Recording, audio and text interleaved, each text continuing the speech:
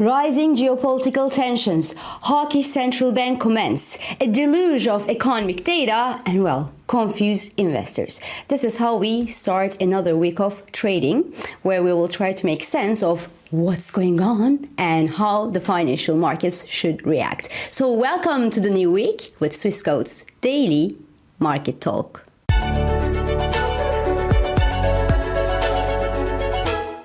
Well, the weekend was not great news for the global geopolitical picture.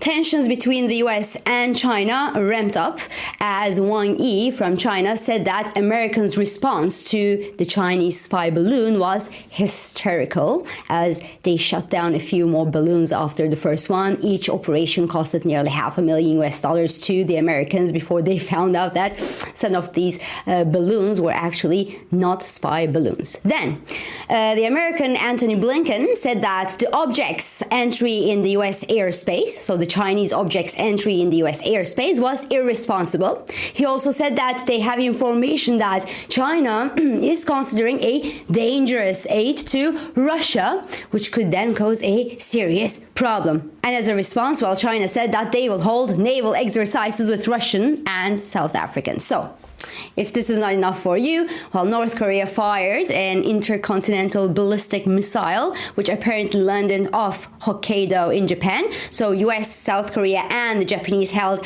aerial drills to show off a force, and Pentagon's top China official went to Taiwan last Friday, and it was the first known trip to the island since 2019. Then, international atomic monitors detected that Iran has uranium enriched to the levels just below what's needed for building a nuclear weapon. So this is basically how we start the new week, with the planet boiling a bit everywhere. So Elon Musk should really stop messing around Twitter and find a way to bring us to another planet and do it fast. Because the only good news this week is that there could finally be a Brexit agreement on Northern Ireland issue. But you know what? I won't clap before I see the concrete agreement. So the US dollar is better a bit in Asia at the start of the week, while gold sees demand below the $1840 per ounce. Now note that an ounce of gold came as close as $4 to a critical support last Friday,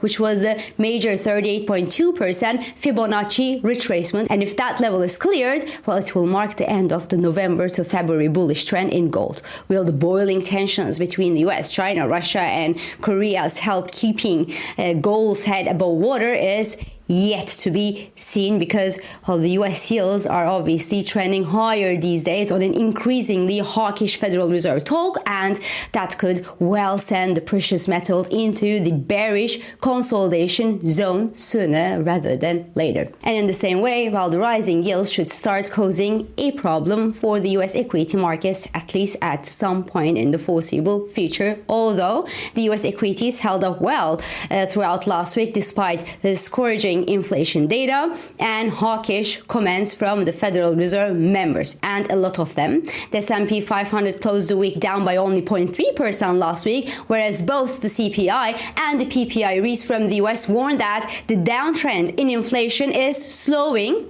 and could even be in jeopardy. So how come the S&P 500 stocks could ignore that important information? It is probably because investors think that the US economy remains resilient to the Fed's interest rate hikes and its balance sheet shrinkage, and that we could actually stay this way with high inflation and a strong economy forever.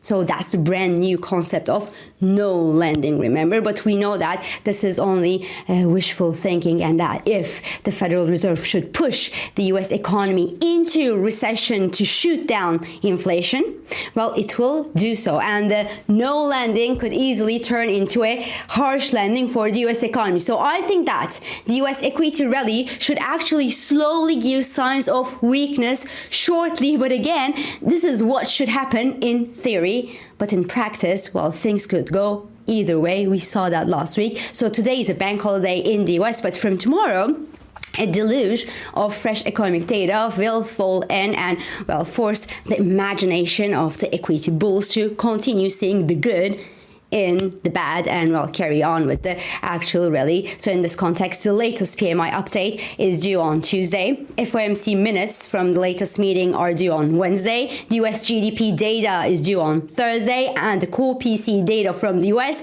is due on Friday. So those will be of great interest for those who are actually seeking direction in this macroeconomic jungle of the moment. And besides that, earnings from Walmart and Home Depot will complete this macroeconomic picture, with quarterly reports due to be released as early as tomorrow. Now, keep in mind that strong economic activity via PMI and GDP figures or the corporate data could actually temper the possibly hawkish Federal Reserve minutes and a potential disappointment on Friday's PCE read in the US, as investors actually continue pricing the no lending scenario.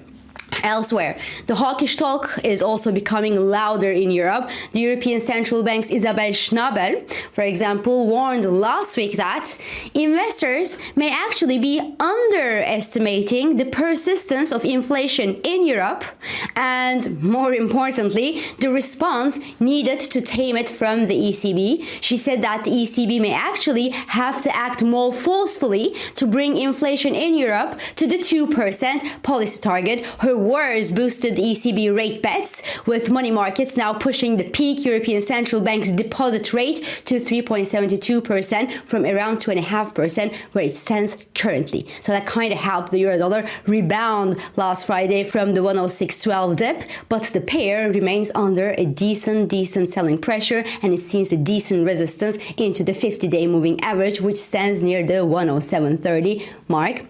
Now, the European stock markets, on the other hand, continue performing well, and that despite the hawkish ECB expectations and the few more 50 basis point hikes from the ECB to come. And while many people ask me right now, why are the European stocks so strong this year, and what are the risks to this rally? Well, first, we should remember that the rebound in the euro since the end of September last year has been a boon for the European stocks altogether, and that a strong euro boosting the European stocks continued until the start of this month, this February. So that was obviously mostly because the stronger euro made energy costs that are obviously negotiated in the US dollar terms in the international markets more affordable for European companies and European businesses.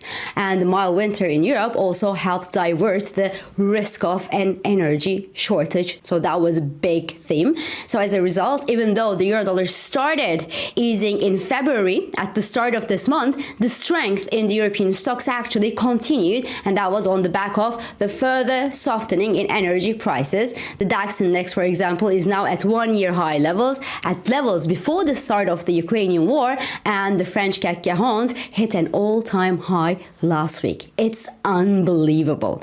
And the European natural gas futures continue trending lower. That's the good news. We are also at levels before the war started in Ukraine last year. The barrel of American crude, on the other hand, fell $75 per barrel level on Friday. And interestingly, the Chinese reopening story, the fading global recession odds, the strong economic data, or the supply cuts from Russia, or a tight supply from OPEC, well, nothing has been appetizing enough to give the oil bulls the momentum that they needed to clear that 100-day moving average resistance that's near $81 per barrel level. So that's obviously great news for the DAX, because the energy cost will be falling further, even with a softer euro. And while on the other hand, that softer euro is a boon for the French luxury brands, for example, because they make simply more sales abroad with a softer euro. So what could go wrong, right? Well, the ECB could go wrong. Higher ECB rates and a potential U-turn in energy prices are now the main risks to the European stock rally right now. Now, speaking of central banks, the Reserve Bank of New Zealand is expected to hike the interest rates by another 50 basis points this week, and that could further boost the 50 basis point hike expectations for the Federal Reserve. That could be hawkish. The only place where the central bank will remain soft enough is China to recover from a series of absurd COVID measures that push their economy into quite an unnecessary depressed zone, really. So People's Bank of China kept its lending rates unchanged for the 6th straight month and urged banks to front-load credit extensions and help support the recovery in China. Will it be enough to make people willing to buy the Chinese stocks?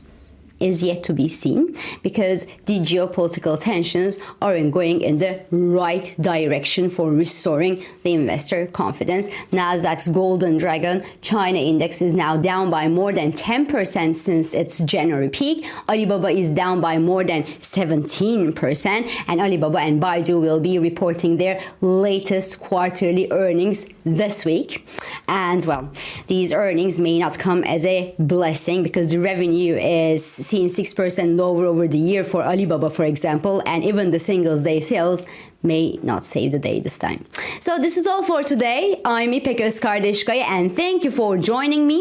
I hope this episode of Market Talk has been helpful and it has been insightful to you. So please do not hesitate to leave your comments, your reactions and your questions below as usual, and follow us on Instagram, on Twitter and on LinkedIn for regular market updates, and subscribe of course to our YouTube channel for daily market comments.